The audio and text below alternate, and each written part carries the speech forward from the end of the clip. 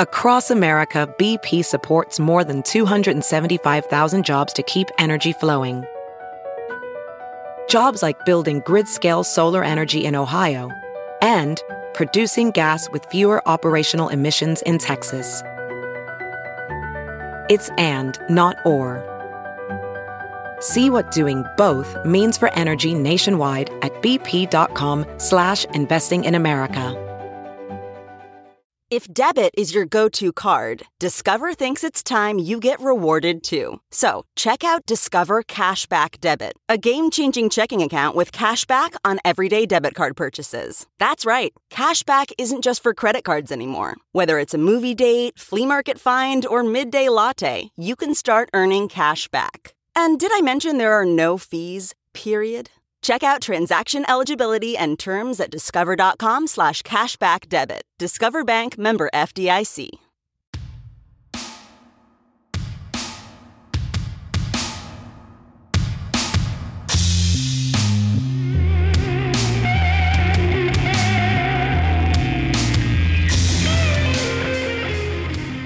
I'm George Chen, and you're listening to Subdoc, a show where we talk to our interesting friends about documentaries. Today we're covering the Netflix series Bad Vegan, Fame, Fraud, Fugitives, a tale of manipulation, Stockholm Syndrome, and only tangentially veganism. It's a 4-part series directed by Chris Smith, a fan favorite here at Subdoc. This is truly one of the more baffling stories in a scam-heavy season of television, so we just had to do an episode on it. And our guest to discuss this series with us today is writer Laura Hooper Beck. Her work has appeared in her work has appeared in Cosmopolitan also, but it's appeared in Cosmopolitan, Jezebel, and she's a writer on Fox's Real North. Hi, and welcome to Subdoc, Laura. Hi, George. I just want to, the show is called The Great North, but I also... Oh my God, let me take that whole intro over again. Why did I write Real North? I love the Real North, too. Oh my God. I want to write on if anyone's hiring for the Real North, oh my just God. let me know. I'm like, okay, like, I'll just read, okay. We'll just say The Great North. I don't know. Yes. Clearly, I've only seen the clips that are available online. But how is it working on that show? How has it been going writing for that show? Good. Yeah, it's great. Very, very good. Thank you for asking. and like how I was gonna ask is like, if writing for animation, I wonder how that is, different from other work you've done. I mean, or is it more like kind of like journalistic stuff you've done in the past? Yeah, I mean, it's definitely, I guess it's all writing. Mm-hmm. Like animation, you have more like fun action sequences. And like, it's better if the jokes are more physical and, but it's writing. It's just writing. It's just nice. writing. Yeah, no. Well, I was glad I was able to hook you up with my other friend to just, she wanted to learn more about the industry. So yeah, she was great. Yeah, I'm glad. Everyone hire Liz Fitzgerald. She's a lovely, hilarious human, ready to go on your comedic program. Nice. And I feel bad that we've been talking about having you on the show a while ago, and then you were just like, I don't know, Bad Vegan? And then you're like, great, I haven't actually watched it yet. I'm like, oh no, you haven't actually watched it. It's a 4-hour commitment. It's a 4-hour. It has very little to do with actual veganism. Oh my gosh. I had vaguely heard something about this story when it was happening. I guess when they were arrested was like 2017. Did you know much about this story beforehand? Yeah, I mean, I knew a little. I had eaten at the restaurant. Oh, you had? Okay. Yeah, I had gone there because it was really very, very popular. Real food and wine in Manhattan? Pure food and wine in Manhattan. I keep saying real for everything. That's why. The Pure North. The Pure North. That's why. The Pure North sounds like it's a terrifying show. That is a very terrifying. It is very. Burzum is in the soundtrack. Yeah. Stay away from the Pure North. Yeah. But maybe there is something in the stars or the cosmos or something about the word real that you need to like focus in on. Like someone's trying to send you a message. I know. I've been too fake for too long. Keep it real, George. I know, the fake George.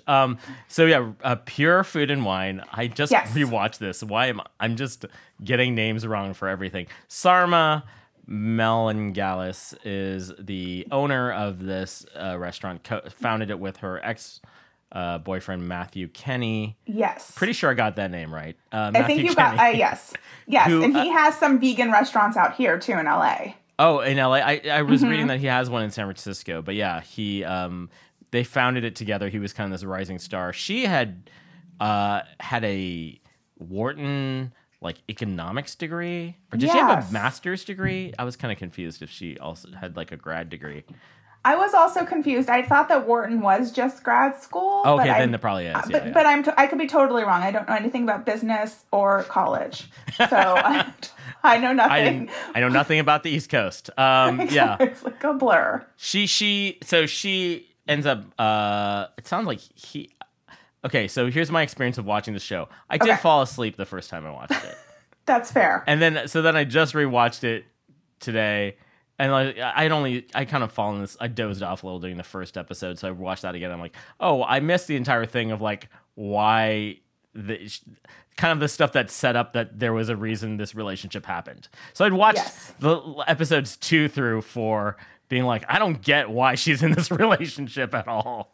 Yes, I think I had not a dissimilar experience to you. I was very I was like petting my dog, looking at my phone. I was like, Laura, focus up. But I was getting a little bit bored. It was a little boring. Yeah, but I think that it said that she and this Shane slash Anthony met on Words with Friends. Am I remembering that? Oh, incorrectly? I think they deepened their connection via Words with Friends. But Shane Fox, as he was known on Twitter, I had somehow like fallen asleep during the entire like flirtation period and the Alec Baldwin stuff. So I was like, oh, George, me too. This is going to be great. Oh no, but it's fresh in my mind now. Okay. Just like when I watched this like a month ago. This has been out for a while, but I'm just seeing people commenting on it on Twitter. Just like I think it takes a little while. It's kind of a slow burn. I don't feel like there was as much like momentum behind this one as there was with like something like Inventing Anna, obviously, which is like a fictional retelling. But yeah, Chris Smith, the director of American Movie, also did a bunch of stuff for Netflix, like the Jim and Andy. I think he did the college admissions scandal movie. Like it's all very weird when you know there's a guy who made American Movie. It doesn't, which I consider to be a perfect documentary. Yeah. No, this is like there's definitely like twists and turns in this that kept you hooked into it, even though I'm like, this is trash. But I mean, maybe it's just because these people are trash. I don't know. The filmmaking, I think they did a good job with how many weird reveals there are. There's a couple of very artful things they've done in here that I do applaud. Will Richards is one of them. We'll get to that. The reveal is like, what? But okay, so just starting off, Sarma Melngailis and Matthew Kenny, they had tried to do a restaurant. It didn't really go very well. Then they discovered the raw food movement. Yes. And they got super deep into eating raw. And I don't know that they were vegan beforehand. It sounds like they weren't. Couldn't tell. I don't think that... I think that his restaurant when they met wasn't vegan, but everything that he's done since then I think has been vegan. Yeah, I think that was like a real life-changing, eye-opening thing for them to do, the vegan thing. And the raw... I would say vegan's one thing, because like I've been to plenty of vegan restaurants where food is cooked. But raw vegan, I'm like, the raw is almost more of the anomaly to me at this point in 2022. I totally agree with you. Veganism seems so kind of almost mainstream these days. Like I'm vegan and I can eat anywhere and no problemo. Like every restaurant that I go to has vegan options. Even like steakhouses have vegan options. Right. So it's like really, it's when you add in like the raw part, you're like, oh, this is like next level. Oh, I we'll get into like my feelings on raw food momentarily. But okay, so they start Pure Food and Wine, not Great Food and Wine, as I may have thought it was. Pure Food and Wine, New York. She ends up buying Matthew out of the business with the help of Jeffrey Chowderow, who is a financier, restaurateur, also somewhat of a shady character. Yeah, I felt coming across a couple of arrests or pleading guilty issues.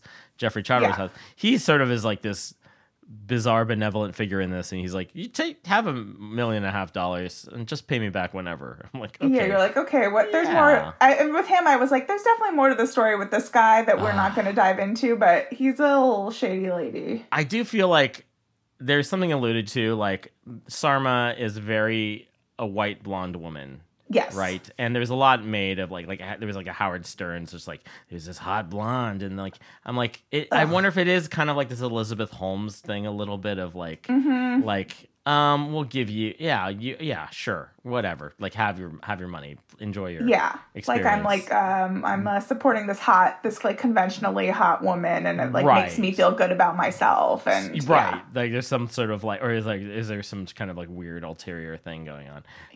It's a lot is made of that. It's very unfortunate, but it is also I think part of her lifestyle branding or part of like the appeal of what made people want to go to this place in the first place is like the combo of like the power couple of Matthew and Sarma in the beginning of Pure Food and Wine. It seems like there's a little bit of that going on. So that seems like she's actually doing pretty well running this business. She even opens a secondary shop called One Lucky Duck. One Great Duck. One Great Duck. One Pure Duck. one very great duck. And it sounds like that was like kind of the if people wanted to start cooking raw, that's not what you say. Getting the groceries, doing groceries and like juice smoothies, things like that. They were doing that. Buying vegetables and cutting them up. Pre-cutting the vegetables for you. Baby birding, I think, is the better way to phrase it. That's what raw food is. It's baby birding. I masticated this for you. Somewhere along this way, she's kind of lonely. She meets Alec Baldwin at the restaurant. There is a whole... I think that they actually did date. I think it's quite possible. I mean, it's really sad to me that, like, her best option for men was Alec Baldwin. Like, I wish you would have gone with Alec Baldwin, who I think is, like, a pretty terrible person in general. Like, somehow he's the best of this shitty bunch. It's like, Jesus, like, God, is it too late? Can you get Hilaria out of the picture? Yeah, exactly. I mean, she met Hilaria and Alec met at the restaurant. That's the other part of the story. So she starts to be like, all these things in her life have this. If it has something to do with Alec Baldwin, it's a sign. Like she was trying to get him to adopt a dog, and then she ends up adopting her dog, Leon. Very cute dog. Leon, adorable dog.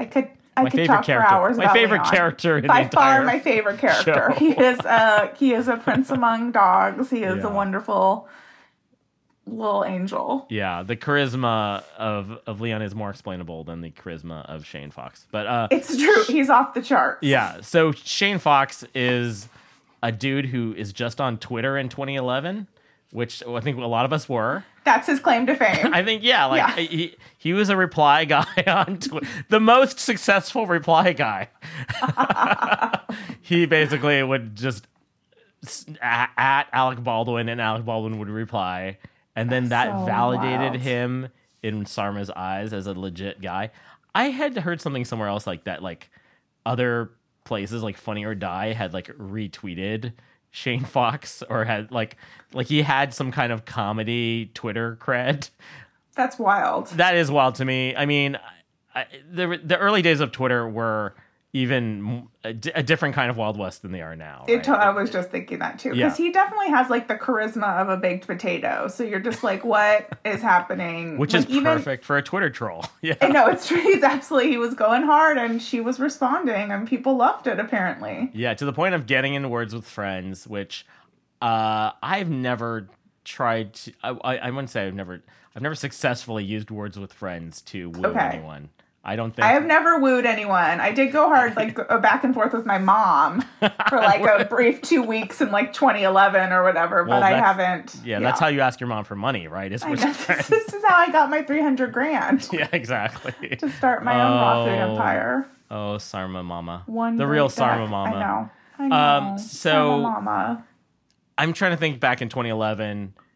I think I may have met a lot of people on Twitter just through, like, oh, you have a check, you're verified. I guess you're a real person. I mean, I'll go to your show. Oh my God, I got on Twitter in 2009. I was reminded of this recently.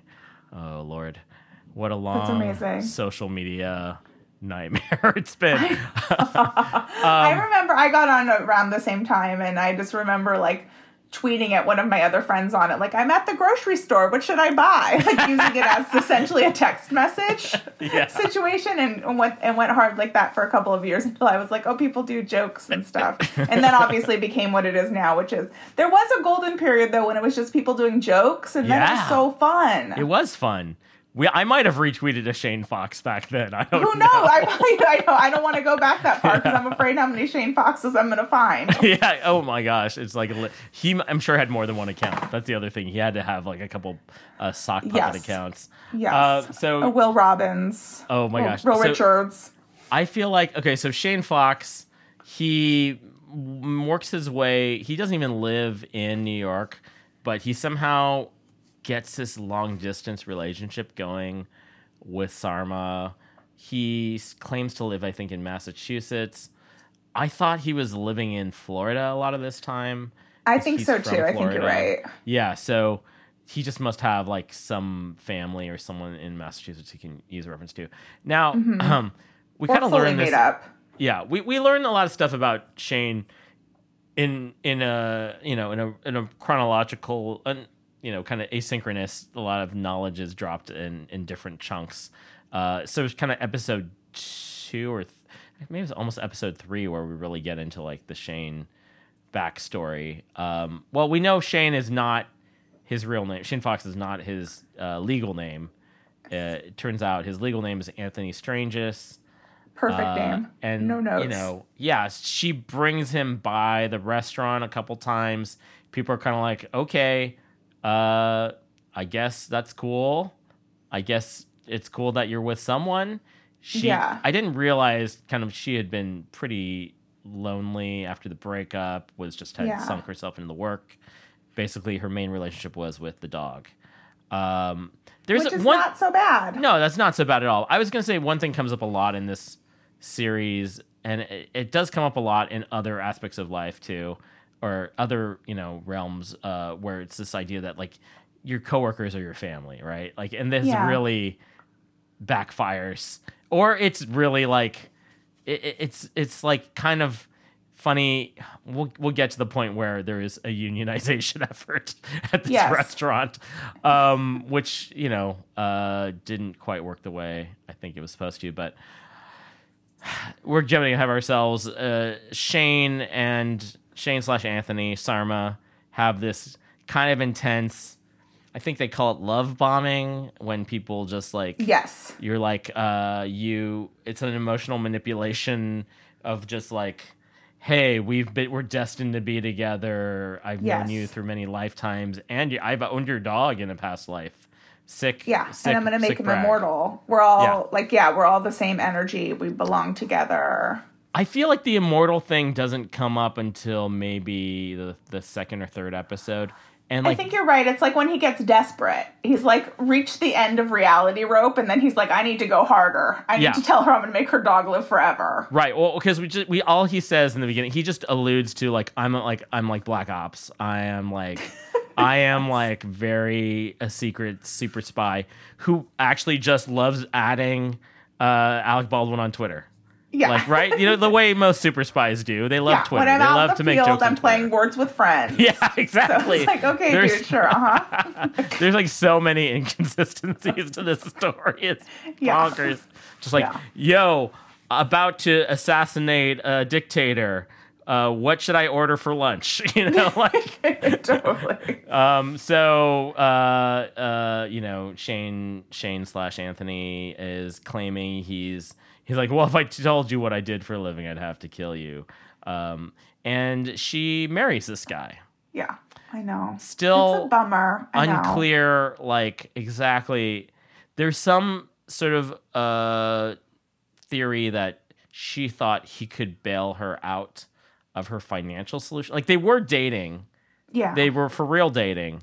And Yes. I think I'd somehow missed that. So it was just like, he scammed his way into a marriage. I didn't really get. Because it really, you jumped Yeah. really fast from Yeah. them. So you kind of miss any sort of like, any time when maybe it was good between them, which is how normally like a coercive, manipulative, domestic violence starts, right? Yeah.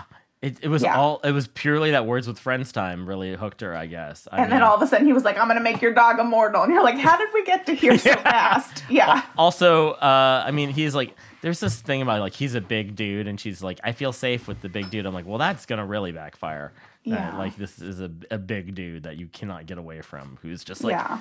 every time he yells is like, I'm like, ugh, I get scared. Yeah, he's like a yelling scary on the phone dude, constantly. for sure. There was always these sort of weird metaphorical things, like he would call people red shirts and blue shirts. He could look at somebody and know that's a bad person or that's a good person. He would sometimes say that about certain people that worked for me. If you have gone from blue to red, that's just not gonna be good. Me. Yes, you. I can't fuck around on this. I am asking you to shoot from the fucking hip.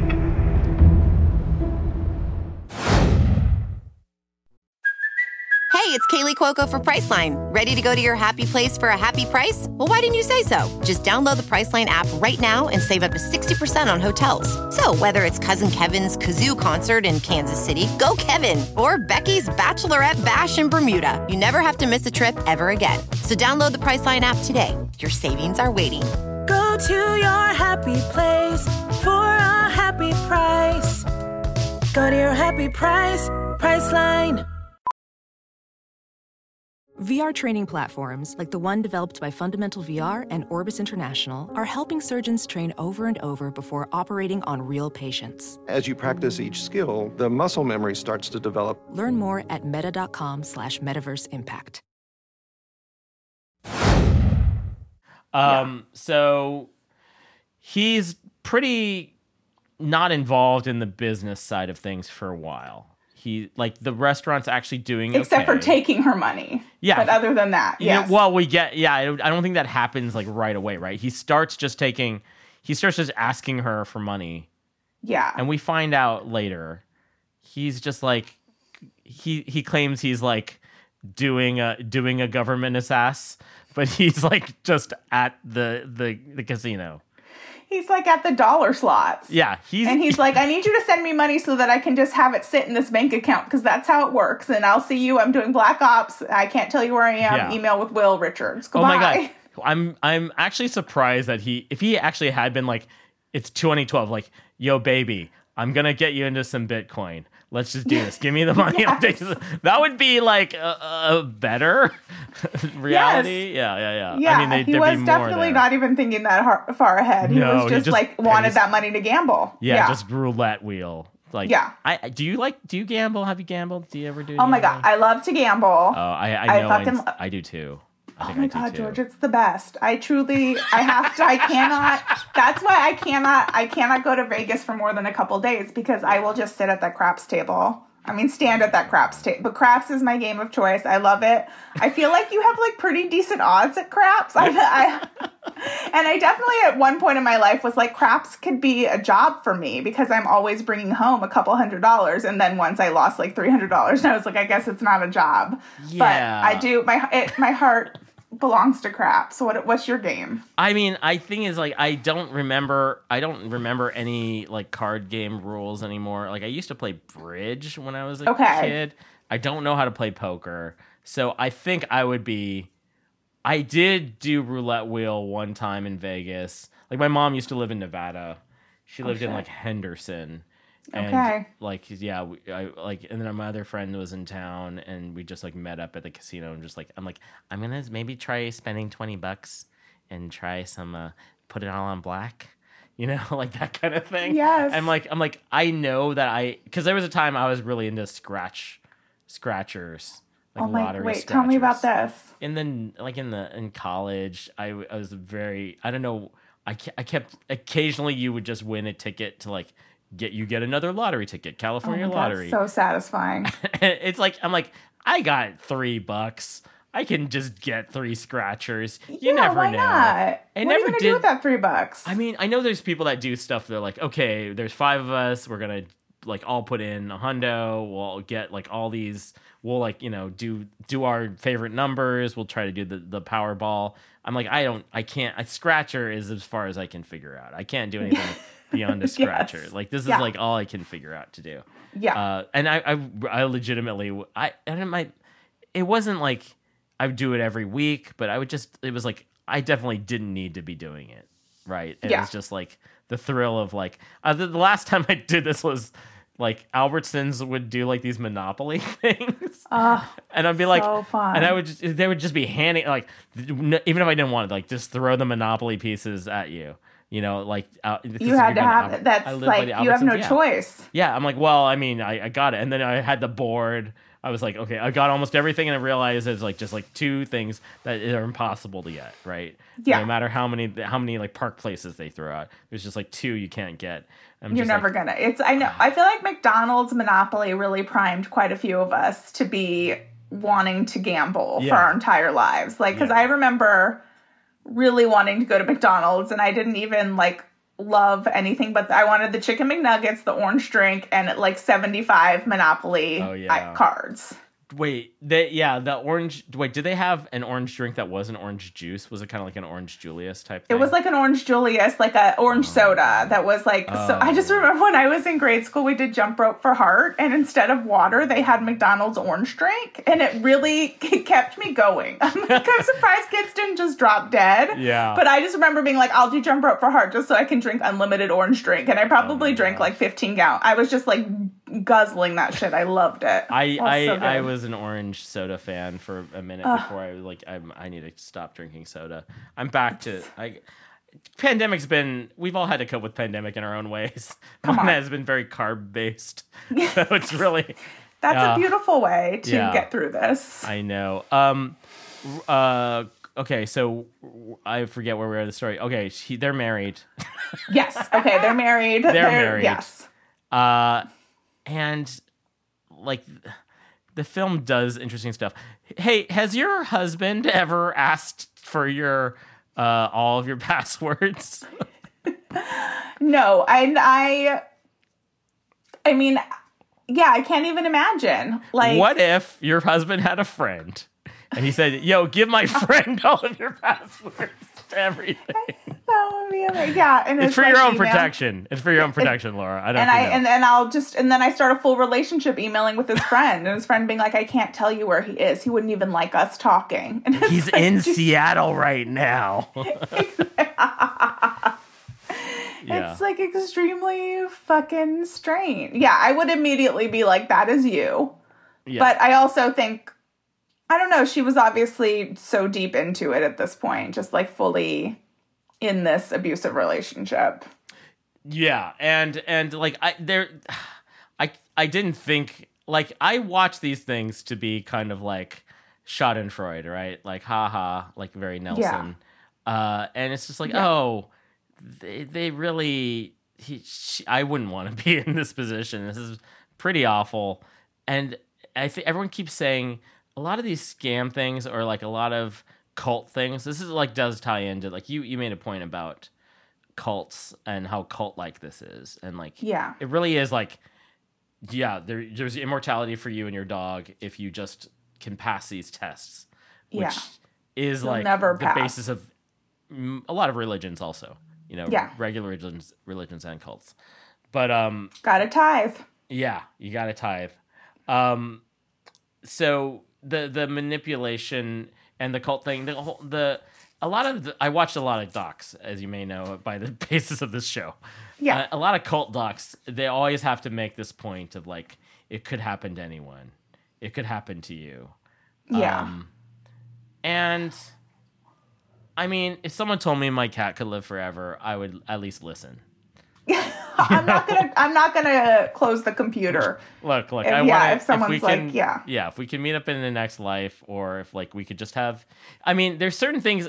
It's just, here's what I don't get: the cosmology that he lays out is never realized to me and has never fleshed out. Like, I spent 6 hours watching the Heaven's Gate thing, right? Like, I kind of get, like, what the Heaven's Gate people were going for. The path that they went down. Yeah, like there is a consensus building that happened with Heaven's Gate, right? Yeah. And with this, it's just, like, a forceful gamer.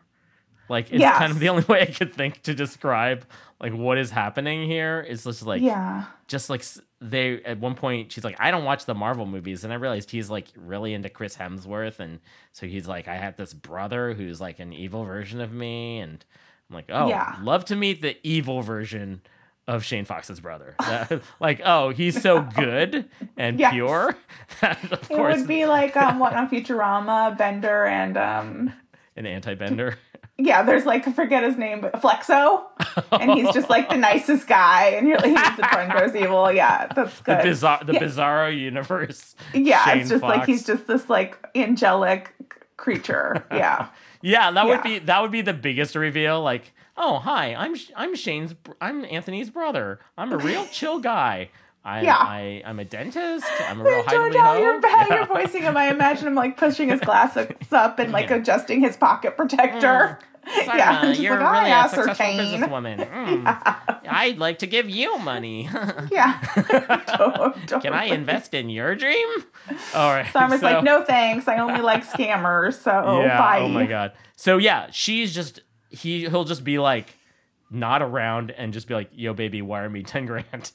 Yeah. And she's like, okay, I guess I will. I know. I mean, part of me is like, I feel like probably at the beginning it was out of this desperation to get them, because she cared so much about her business and like it was such a huge part of her identity. And what you were saying, like family versus business, where like some businesses make it where it's like, we're a family, we all need to stick together. And it's like, honey, like this is a fucking business. This is my job. Like I need a paycheck. But I feel like she was like kind of a kind of person who would have done anything to keep that place up and running. And she kind of, maybe it was like at first a means to an end. You and I both watched The Dropout, right?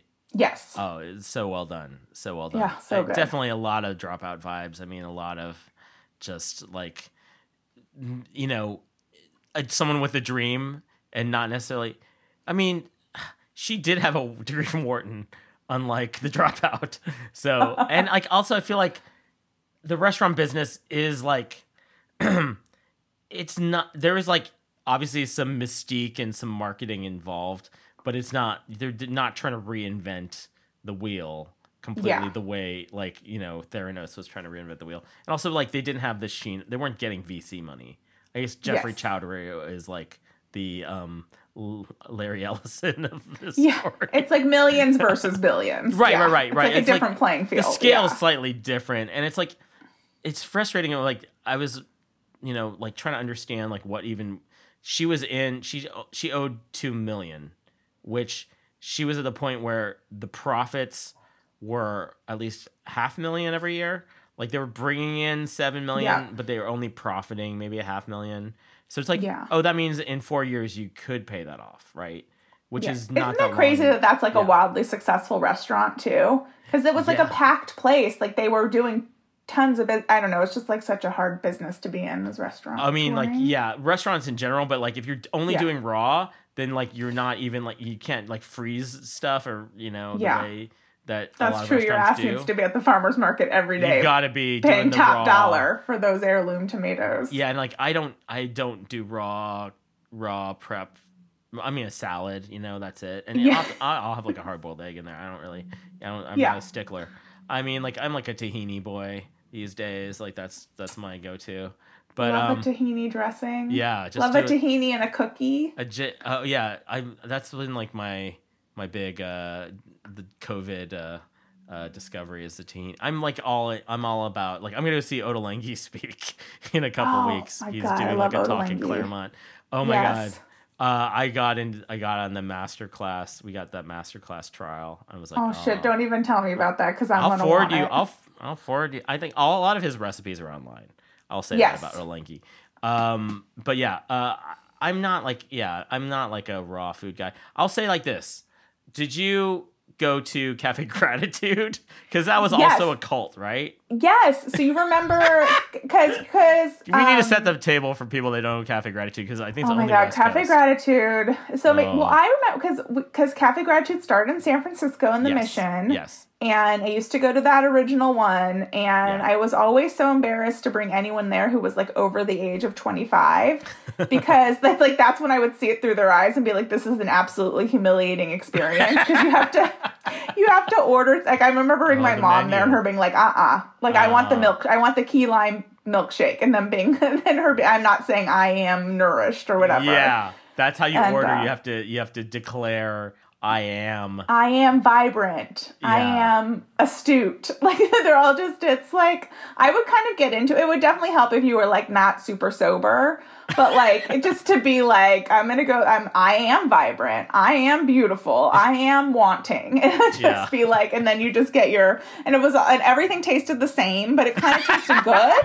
Like, it was good. It didn't taste bad. No, it just tasted the same. Yeah, I feel like there was a lot of coconut and everything. So much coconut, so much flax. I mean, they were definitely introduced me to a lot of things. I never did, like, oh, you can make a noodle out of something that's not a noodle? Okay. Yeah. Like a lot of that. Noodle. I know. I feel, learned so much about just the way that food was headed into the future, but we learned at Cafe Gratitude. Yeah, but then there was like a lot of labor issues there. Yeah. A lot of very cultish tendencies with those owners, right? So that's the part. Okay. And I know you mentioned this. I know, you feel this way. I would agree with this, even though I'm not vegan. My sister is very vegan, so I feel like I, by association, get a lot of the vegan associations. But,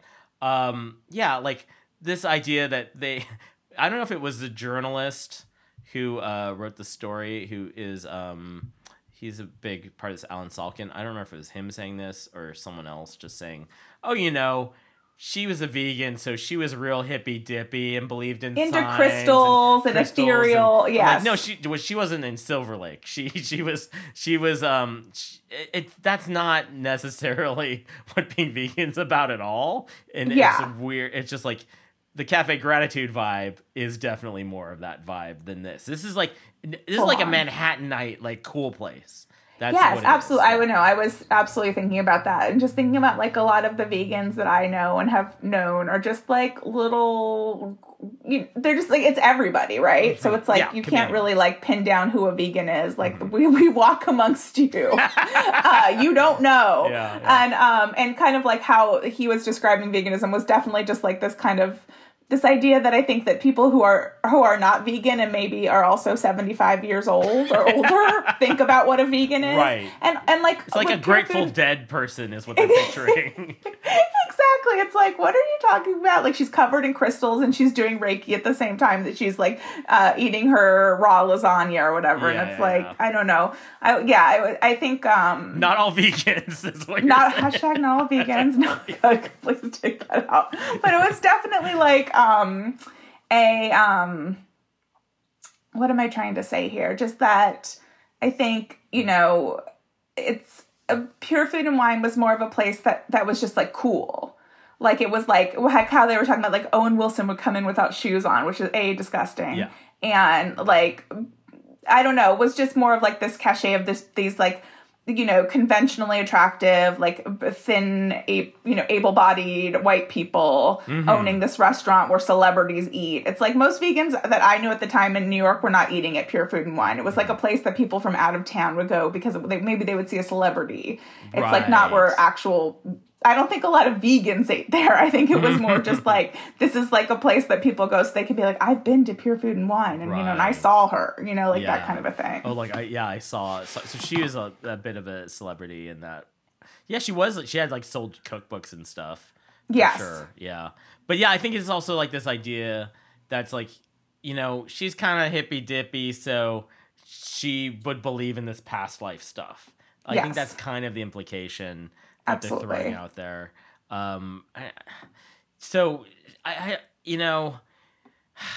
It's frustrating watching this for so many reasons, because it's like, it is like, she is a successful businesswoman and like legitimately she just has bad boundaries with a lot of people.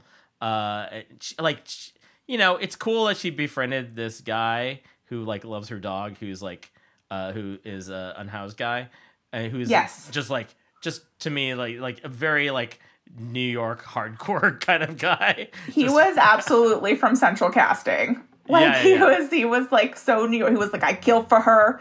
I would, and it was just like, okay, guy. He wouldn't be coming out of that room. Anthony Carana, who is just like, I'm driving down there. I'm going to get my dog. She has a lot of these like male figures that are like, oh God, I really want to jump ahead to some stuff, but like these weird like.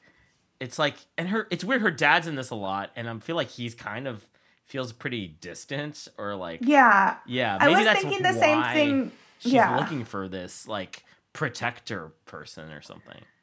I know. I always think in like stories like this, and I am definitely not above thinking like, I couldn't be dragged into this. But I always think like, where were your girlfriends? Like we only really see her sister, who seems awesome. It seemed great.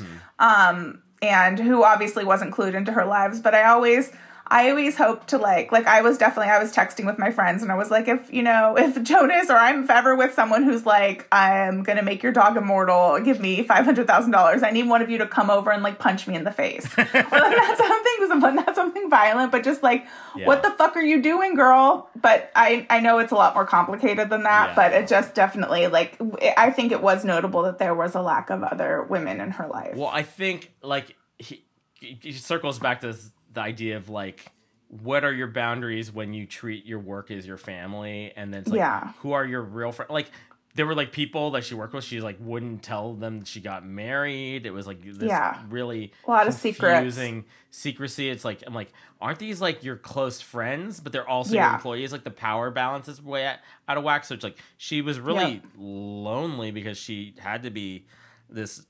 24-hour boss lady. I think that's some of it is in there. But all right. So we talked about Alec Baldwin. We definitely had to talk about that. We talked a little about scammer culture, which is like all over TV right now, which is, oh man, there's so much. Okay. So, Anthony is like a pretty paranoid dude. Here's where I was having some trouble is like figuring out whether he was believing his own lies or not. And I feel like at some point we learned a lot about Anthony. I know. Oh, and the other star of this was his ex-wife or ex-girlfriend. She was great. And how she was like everything along the way. She was like, Stacey, they were married. Okay. Because she has, her last name is still has. That's right. Her last name, Strangis. And he fathered a child with her. I know. And he threatened to like kill the child. I know. And I love that she was just like, then I would never leave my kid alone with him. And it's like, yes, thank you. But like he left her. Yeah. And so this is not dug into in the series so much. The father. Okay, so the father's super abusive. Yes. Gambler, alcoholic. Anthony's father, threatened the entire family when he was a kid. Because his wife didn't like that he like took a baby Anthony to go gambling or whatever, the dice table. Yes. So, and also an ex-cop, I know.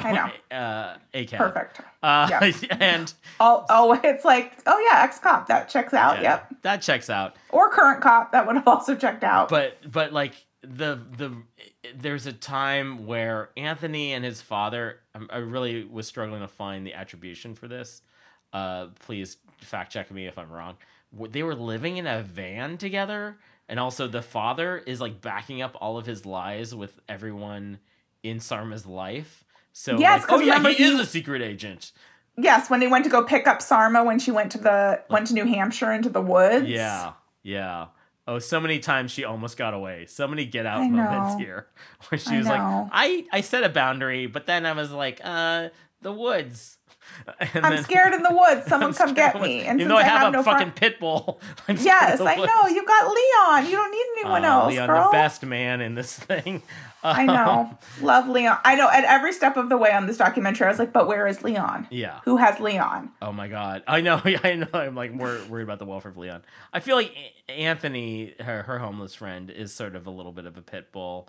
At least how he presents himself. I don't want to. If we were to dig a little deeper, there's probably more going on there. I know. Yeah. Oh God. So okay. As with every man in her life. Yeah. Shittily. Yeah. It's disappointing. So somehow Anthony knows where she is or who she's communicating with all the time. Yes. It's like she forgot that she gave his assistant her all her passwords. I know. It was like, Sarma, how do you think that he knows all of this? He's in your email. Oh, I do love that her journals get used in this. I'm like, wow, she really handed her journals to Chris Smith. Yeah. I do not intend to ever hand my journals to Chris Smith. Let it be known. I'll make sure it never happens. That to happen. Yeah. Yeah. That's my will and testament recorded in this podcast. Do not give my journals to Chris Smith. No, hell no. But so I feel like it hits a point where this becomes like you're violating labor laws, and that's the point where her support system that has offered her support and be like, if you need us, we're here for you. And she's been like, no, I got it under control. Me and Leon and Shane, Anthony will figure it out. What's happened is also Anthony has an associate named Nazim, who great character. Loved him. Great character. Just like chaotic neutral. I don't know what the right term is. I think that's absolutely perfect for Nazim. I was like, he's definitely shady, but he's more in the right than he is in the wrong. Yeah. Like, there's a lot going on with this guy. Yeah, he has the best chapter title, which is "There is no angels in hell." That's right. So, when this becomes, I feel like for a lot of people, this is a sad manipulation story of someone getting conned, but it becomes a story the minute it is like they actually can't do payroll, and it becomes like a labor issue, and all of her employees who still call her Sarmama are like, yo, we haven't been paid in like 2 months. What is going on? We can't live on crystals and hippie juice or whatever, you know? So we're running out of celery here. Yeah, exactly. So, and this is happening when, oh my God, we have to go back to the cosmology of the universe that Anthony has created. Incoherent. Like John Wick makes more sense. You know, like it's like it's true. He's like there's a family, you have to prove these tests to them, which all involve you wiring me money. You know, like this is always the test in every scammer thing. Apparently, is someone wiring. It always money. involves you giving me money. I think that's like a litmus test we should all hold ourselves to. Like, right? Am I in a scam? Does this guy want $5,000 from me? I'm in a scam. Yes. I have so many sidebars. My friend Clark just put together this zine, and it's like they actually have a playbook for like the Nigerian email love scam. There's like there's like an entire like flow chart of like how you're supposed to respond to people, and I was gonna just shout out to the this zine, Check 59 Publications. I gotta see this. Yeah, we'll do a Patreon bonus where I just go review the zine. Yes, I'm listening. Yeah. So he's really it's so frustrating because it's like she's like a successful businesswoman on paper, but then there's all this debt, and like she's just funneled all $1.7 million in a 2-year period while she's married to this dude. Yeah. He's getting $1.7 million from her, most of which is just funneled like from nightly, bank deposits from the restaurant. Like, I know. Which is like, I'm like, I don't know how much this is a cash business in that day, but I guess it was. Yeah. They're like just handing cash to Nazim or to Anthony, and he's like, I'm going to make sure this gets deposited in, the slots, essentially. Yep. Exactly. Ugh. And it did like such a masterful job of like it's just so interesting how devoted she was to the restaurant Sarma. She was always there. It's a family, you know, this kind of, these kinds of vibes. And then, I don't know, he was able to kind of like warm his way in and become her primary relationship and then separate her so much from this thing that she loved, and these people who she loved and who she claimed to love, and to a point where it was like he was taking everything from her, and it, not even just from her, from all of the people who she claimed to love. And then she, you know, and then she kind of was just like so deep into it, she just like put her head in the sand and obviously went into like this full-on delusional state where, because at one point she says like, I mean, I didn't know what was going on. I had to change my name. It's like, well, when you had to change your name, I don't know. It's like you just know someone's into a course of super shitty situation if they're like, it's like there's part of her who understands what's happening, but not enough to stop it. This is like kind of like what the crux of this series sort of leans toward is like, what is the extent of culpability or accountability that she has. And, you know, I looked at some Twitter discourse. Of course, it's a lot of it is just like white privilege. Like, you know, like this wouldn't have, this could not, you don't do 4 months of jail time and then just get back to blogging if you're not like this celebrity white woman. And there's that aspect of it. And then there's just like the way that the way this series ends really is called into question. And I forwarded you this article that came out. There was an interview with Chris Smith.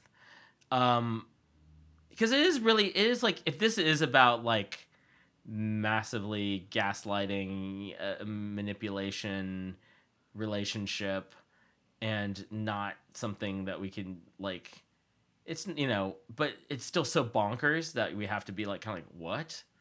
Yeah. How did you go for all of this? This is just a guy who plays video games all day.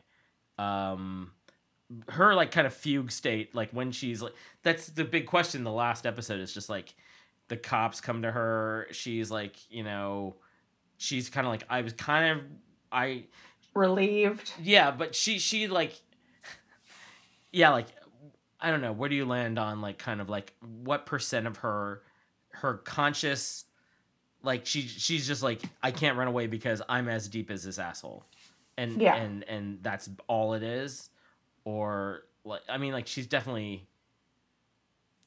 It's really hard to talk about. I feel like a little bit, yeah. Yeah, it is. It's so, I think like what you're saying, like it's so layered. Like there's so much shit going on. And I do think that she's in like, as we've been, like it's a domestic violence situation. Yeah. She's an abusive, like obviously like how they were talking about, she like lost a ton of weight. She like wasn't really getting out of bed. She only had one friend, the guy who worked at Chipotle. Yes, the Chipotle story. The Chipotle guy. Yeah. Right. And like, which was amazing. And like, and so it's like, yeah, you think like, oh, you were just like so deep in it, you couldn't see light, and like you didn't. But I do think like she does get a surprising amount of grace because of how she looks and how she's, you know, and like kind of like what her standing was in society and her white privilege and her, you know, just like all of the connections that she has too. But like there's questions that I still have, like, did she pay everyone back eventually? Like when she went back to the city, but before they went back to Pigeon Forge, she got $60,000 from. Who did she get $60,000 from? Hell no, she did I could not go into them. anyone and ask for. Who could you? Is there anyone that you know you could go to and be like, I need $60,000, bye? I think my family would, like, if something happened, I could get something from my family, like, collect. But like outside of family, I don't think so. But you know, it's like, it is like a cult, right? This is like a cult of two people.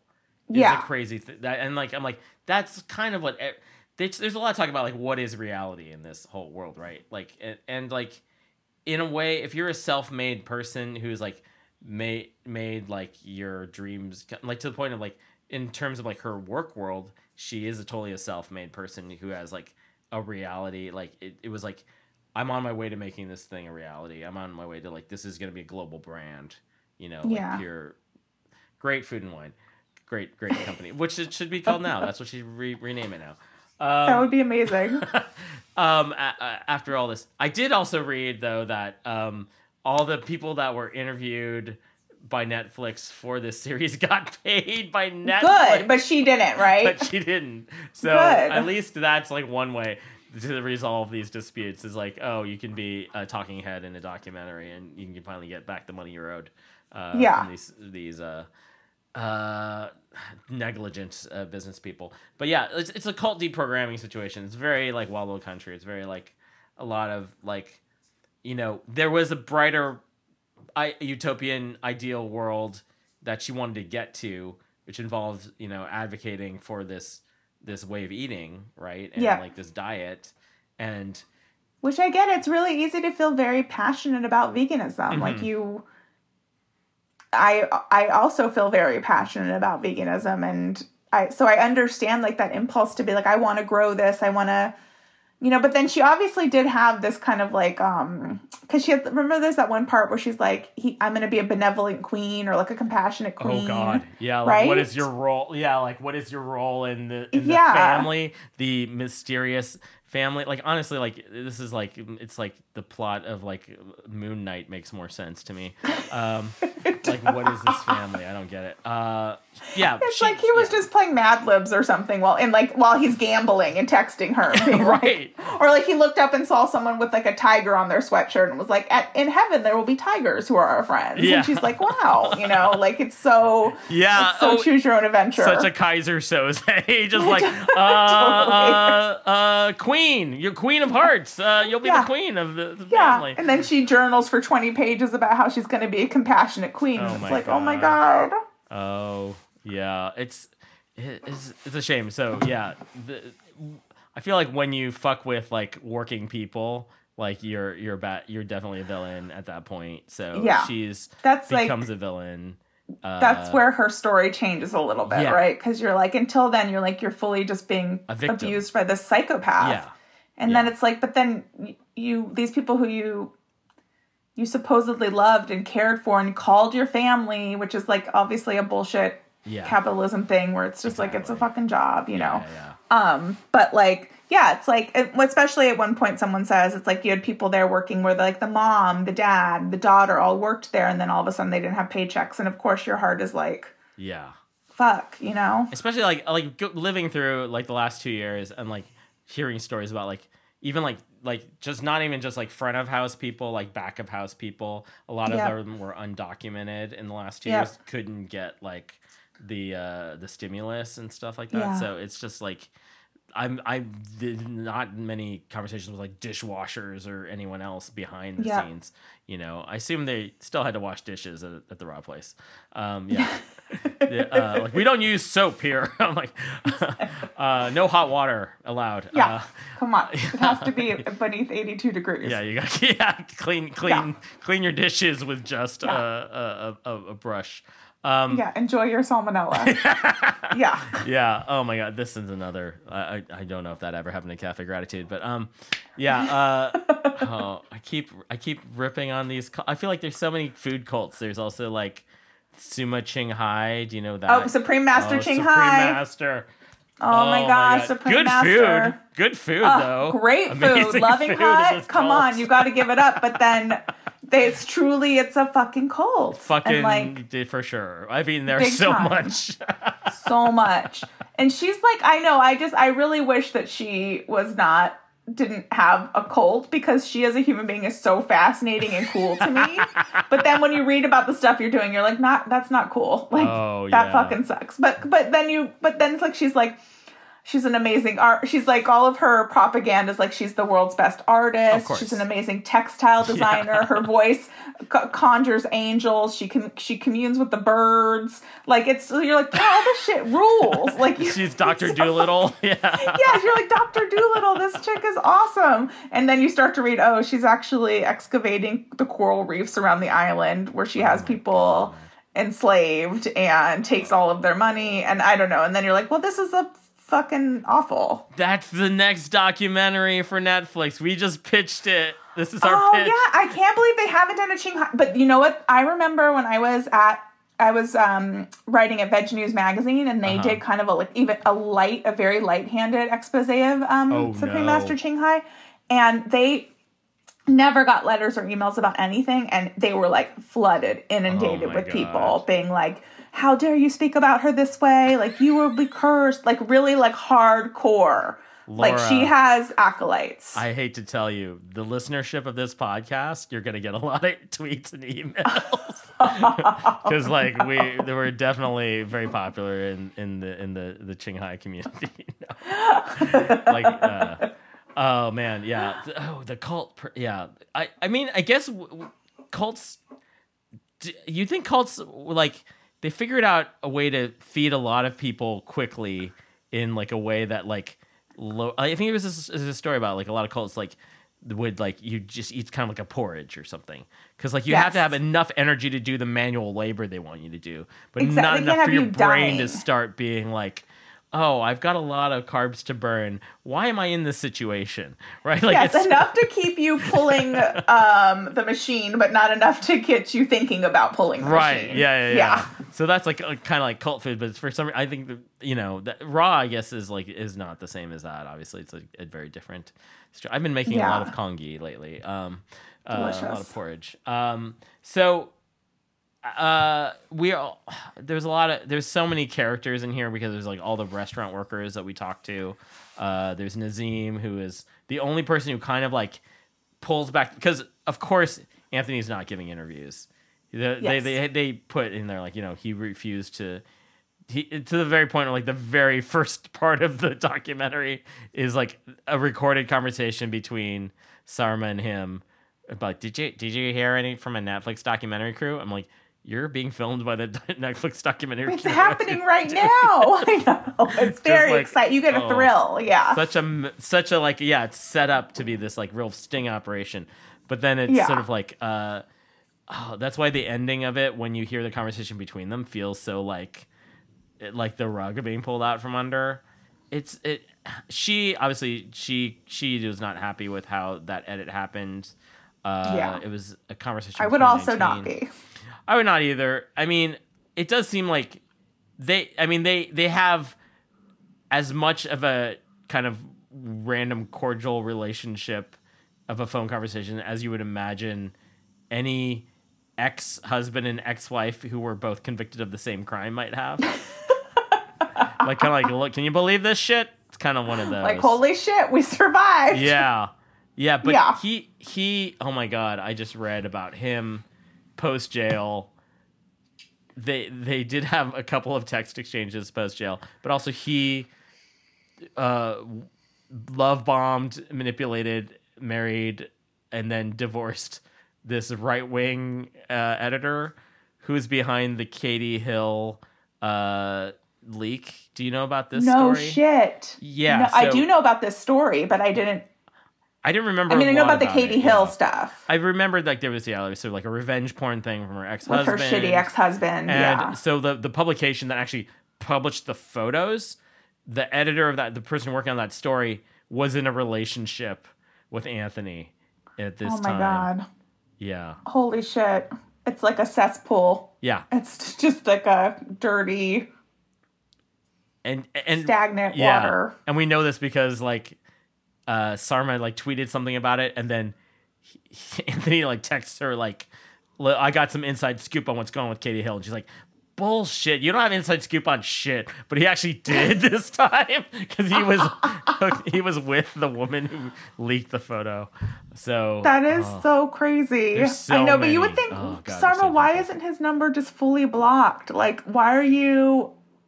Don't talk to him, period. He's right. Poison. He should be blocked. He should be blocked. His ass. What's up, girl? Can I just throw in just more side things? These are not things in the documentary. Yes, please. She hooked up with Louis C.K. in like 2012. And oh my God, Alec Baldwin really is the best of the bunch. Yeah. I know, the murderer, turned out. He gave her an STD. There's an article on Pajiba about it. I just stumbled across it today. And just like, but it's like, Sarma. I don't know why she gave the emails to a writer, but like, there's just the excuse he gives her about like, sorry, we're adults. We give each other STDs sometimes. Just so bad. He's so gross. What a fucking gross He just won a fucking Grammy. I can't believe this shit. I know, it's so fucking gross. It's almost like the entertainment industry is corrupt. From the fucking Oscars. I know. It's almost like this industry is poison and filled with devil people. I mean, it's weird. I can remain pure because I'm not employed by the entertainment As an employee of Pure Food and Wine and One Pure Duck, I can say. Oh, wait, no, actually, I technically work for the same employers that Howard Stern does. So when he's like, there's a hot little blonde over here, I'm like, I guess I didn't work here then, but I guess that reflects on me somehow. Oh, I mean, George, I work for Fox, so yeah, exactly. There are no angels in hell. That is the real subtitle of this whole episode. Oh my god. So, they're paranoid. He's talking about red shirts, blue shirts. Can we talk about the Chipotle buddy for a second? Like the one, like, this is like a recreation of her relationship with it was the exact same. It was the other Anthony, was the Anthony Tennessee Carano. version. Yeah. That was the Tennessee version of her New York buddy. Dustin Hall, is that the guy's name? Yes. I love the interview with him. I'm like, is everyone kind of like in love with her? What is happening?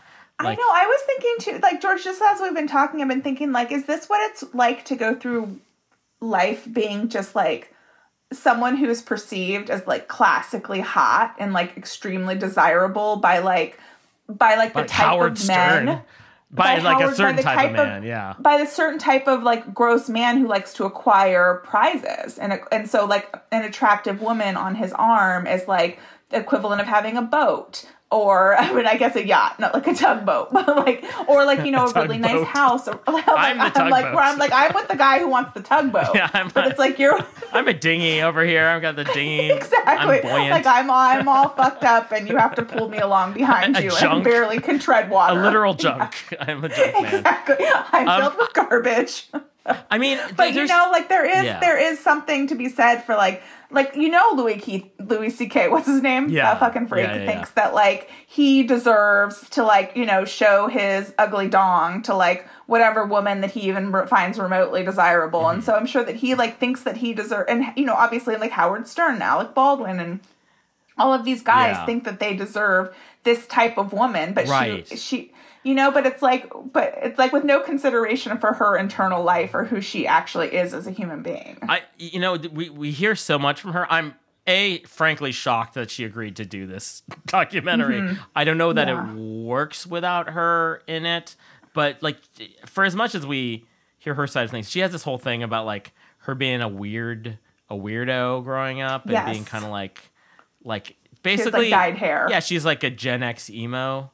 Essentially, I don't know better. I mean, I assume she's like late 40s at this point, early 50s. I think so. Yeah, that sounds right. Yeah, like her. I don't know. There's got to be more to that we are not really totally getting into. But I'm like you seem like you come from a pretty normal background. I don't know. Yeah. But like psychologically, she's kind of this loner, and I don't know. There's something about her like lack of. I will say I have a theory about what you were saying about like her like being sort of like sucked in all these things with like people that want to treat her like a trophy. Because maybe she doesn't have a good female friend circle. I definitely picked up. I feel like that's definitely true, and I feel like that might be a thing that happens sometimes with women that like they maybe have not a good support network, right? Like, and that might make them more vulnerable to this type of situation, right? Yeah. Like, I mean, think it's so hard to be a chicken woman. egg thing, a little bit. It's hard to be a person, but it's definitely hard to be to not have that support. I don't like. It seems really lonely. Like my friends are everything to me. She seems lonely, and she's isolated, and that was probably very attractive to Shane / Mr. Fox. Mr. Fox, you know, like to find someone that's kind of isolated in that way, and then to further isolate them. I mean, it's textbook. Words with friend. only one friend. And it's this fucking loser. It's like, no, thank you. I know. Just lock the door and get in bed with Leon. Yeah. He's like, Leon, the best man. I feel like we've sliced and diced this topic as far as I care to. I mean, there is like a degree of schadenfreude I was having watching this. I mean, like at the end, they kind of compare her to Patty Hearst and talk about Stockholm Syndrome. And I'm like, Patty Hearst was like, definitely wouldn't be in the position she was in if she wasn't this heiress, right? Like that's she wasn't Patty Hearst. Right. Yes. Like, there's not, I mean, it's sort of like a hard comparison to make, but she married the guy pretty early. I will say, like, she fell for the marriage part of the scam real early on, and he was just like, I'm just gonna coast and eat tuna fish sandwiches. I love tuna fish sandwiches with extra mayo. I'm like, even a broken clock is right twice a day. And then the vegan angle is like super misleading. I have a better name for this whole series. Yes, George, what is it? Meat Suit. Oh my God, that's perfect. But you probably have to put on like not Lady Gaga as like on the parentheses at the end, because you need to get first people. Think of meats. I mean, I was like, and I did not think of Lady Gaga first. I'm like, oh, this is like William H. Gibson. This is like Necromancer. This is like straight up like, oh, we are the talking metaverse, right? This is Lawnmower Man. This guy loved Lawnmower Man. He's the right age to have loved Lawnmower Man. Laura, this has been very fun. We play a game on this show sometimes because inevitably Hollywood's going to also turn this into a series, a scripted series, because that is the obligation. Every documentary needs to have if they don't have it's a podcast, in the Constitution. It's the IP, the IP law, the new IP law. IP is like 360 IP. Yes, Hollywood, hire me. I'm interested. Yes, gotta get the merch, got everything. George and I want to write this. Exactly, and we have some casting ideas. Laura, what's your cast? Yes. We're gonna play Cast This Doc real quick. Gotta cast this doc.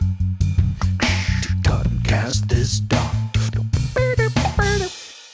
All right, who did you have for your Cast a Doc? Okay, so Sarma, I think, is very obviously Charlize Theron, or Margot Robbie was my other one. Ooh, she's that I feel maybe too young. But both great, both really good actors. I'm kind of leaning more the Charlize direction. Just in terms of, I think maybe the age. Yeah, I think maybe age appropriateness, stuff like that. Yeah, I think so. I could see her really conveying kind of the quiet sadness of Sarma. And also just absolutely being an amazing owner of a raw food restaurant. Yeah. Sarma Mama. I want to see Charlize as Sarma Mama. For sure. I could see her kind of just like quietly, breaking down in a Chipotle and like very much like, actually, that film she did, Young Adults, I think that's exactly the way to play it. I think she even had pigtails in that movie. Oh my God. Like Sarma's always rocking his pigtail. The fucking pigtails. Oh, Lordy. And then you had an interesting choice that I had to Google because this is not a household name, but it's definitely a name. If you see this guy, you know who the hell this guy is. Oh, yes. For Strangis. Yeah. Greg Grunberg is the first person that came to mind. I mean, I know him mainly from Felicity. Yeah. And he's been in a ton of stuff. Like, I think people will most likely recognize his face. Yeah, he was in Heroes. Yes. This is pretty perfect, I have to say. I thought I had a good one, but I think yours is Who'd you have? Mine. I had Derek Delgadio. Who's that? Okay, so Derek Delgadio, we made a lot of fun of him when we did this crossover episode with Fraudcast. But he did this Magic Broadway performance. Oh my God, this guy. Yes, George. Yes, this is good. But like the difference is like your guy, Greg Grunberg, I can see him just like yelling in the phone and being actually scary. Whereas Derek Delgadio is more like the school shooter type of scary. Yeah, like totally. Or like someone pushed this nerd in a puddle. I'm tired of listening to him. He has like a very dark undercurrent. He is in Kimmy, the HBO thing with. I haven't watched it yet. Okay. I really want. So he has a role in Kimmy. But yeah, I had not seen him acting anything. I'm like, who the hell is it? Like magician? Isn't Kimmy? Oh my god! I remember everyone talking about his thing. So yeah, and then I had a different pick for Sarma, which I think is maybe more apt for like present day Sarma. I thought Laura Linney. Oh my god, she'd be phenomenal. She'd be so good, but also like the way when Sarma is being interviewed and can't ask a question like, oh, did I fire that guy? I don't remember firing that guy. Like, I'm like, I think of Laura Linney as being like she would like maybe give away too much of her intelligence in that moment, whereas Sarma plays dumb very well. She's like very well. She goes blank. Yeah, she's very good at going blank. Which is like she fucking has this business degree and like was doing all this stuff. It doesn't. She's just and she seems brain dead half the time. You're like, what's going on in there? It's just like the trauma of being in this Greg Grunberg relationship really did her in. It's true. But Laura Linney is such a good actress. Yeah. I think she could go dumb. I really think like between you and I, we've kind of like got the Pinterest board correct for the casting. Yeah, we're in the ballpark. Can I also, my favorite, like I don't have in my casting. Okay, I don't know the name of the actor who plays Will Richards, who is the security expert who gets the emails, because IMDb has Will Richards played by self. Like he's just another one of these documentary subjects. And here I'm like, IMDb, that cannot be right, IMDb. Who is Will Richards? Yeah. And then you found... Oh, yes. I found on Facebook, there's this guy, David O'Reilly, who starts off, he goes, I need to make a public statement. Over the last few days, I have received many messages about a documentary on Netflix called Bad Vegan. Apparently, a person named Will Richards, who looks and sounds like me, appears in the movie. I finally had a chance to see it last night and was stunned by the resemblance. It would appear I have an actual doppelganger. I'm putting this out in hopes that Netflix can contact me with this person. They do look alike. They look so much alike. Netflix... The actor who played Will Richards, please get into contact with David O'Reilly because they're freaking identical. And maybe this is like some sort of a deep fake too. Like maybe this is the actor. Wait, is he a documentary filmmaker? Maybe he is the guy and he just knows like Chris Smith somehow. It's quite possible. I feel like there's like something deeper going on here. It looks like him. So maybe Maybe that is the angle. I'm looking Irish film, and he was Irish, right? I think it was him. You think it's him? That's a joke. Then that's a joke. It is him. It is him, and then it's a joke with him and Chris Smith that he put him in there. And so it is David O'Reilly. Irish, born in '85. This is the dude. That's hilarious. So at some point, he, via email, introduced me to somebody named Will Richards, some sort of computer techie expert that works in the government somewhere in Europe. Shane and I were working together for years. There's a lot that I can't divulge. I was involved in making sure that Sarma didn't go off the rails.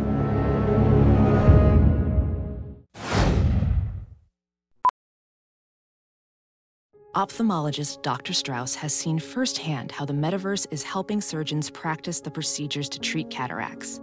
Cataracts are the primary cause of avoidable blindness. He works with a virtual reality training platform developed by Fundamental VR and Orbis International to help surgeons develop the muscle memory they need. The result? More confident, capable surgeons. And even more importantly, patients who can see.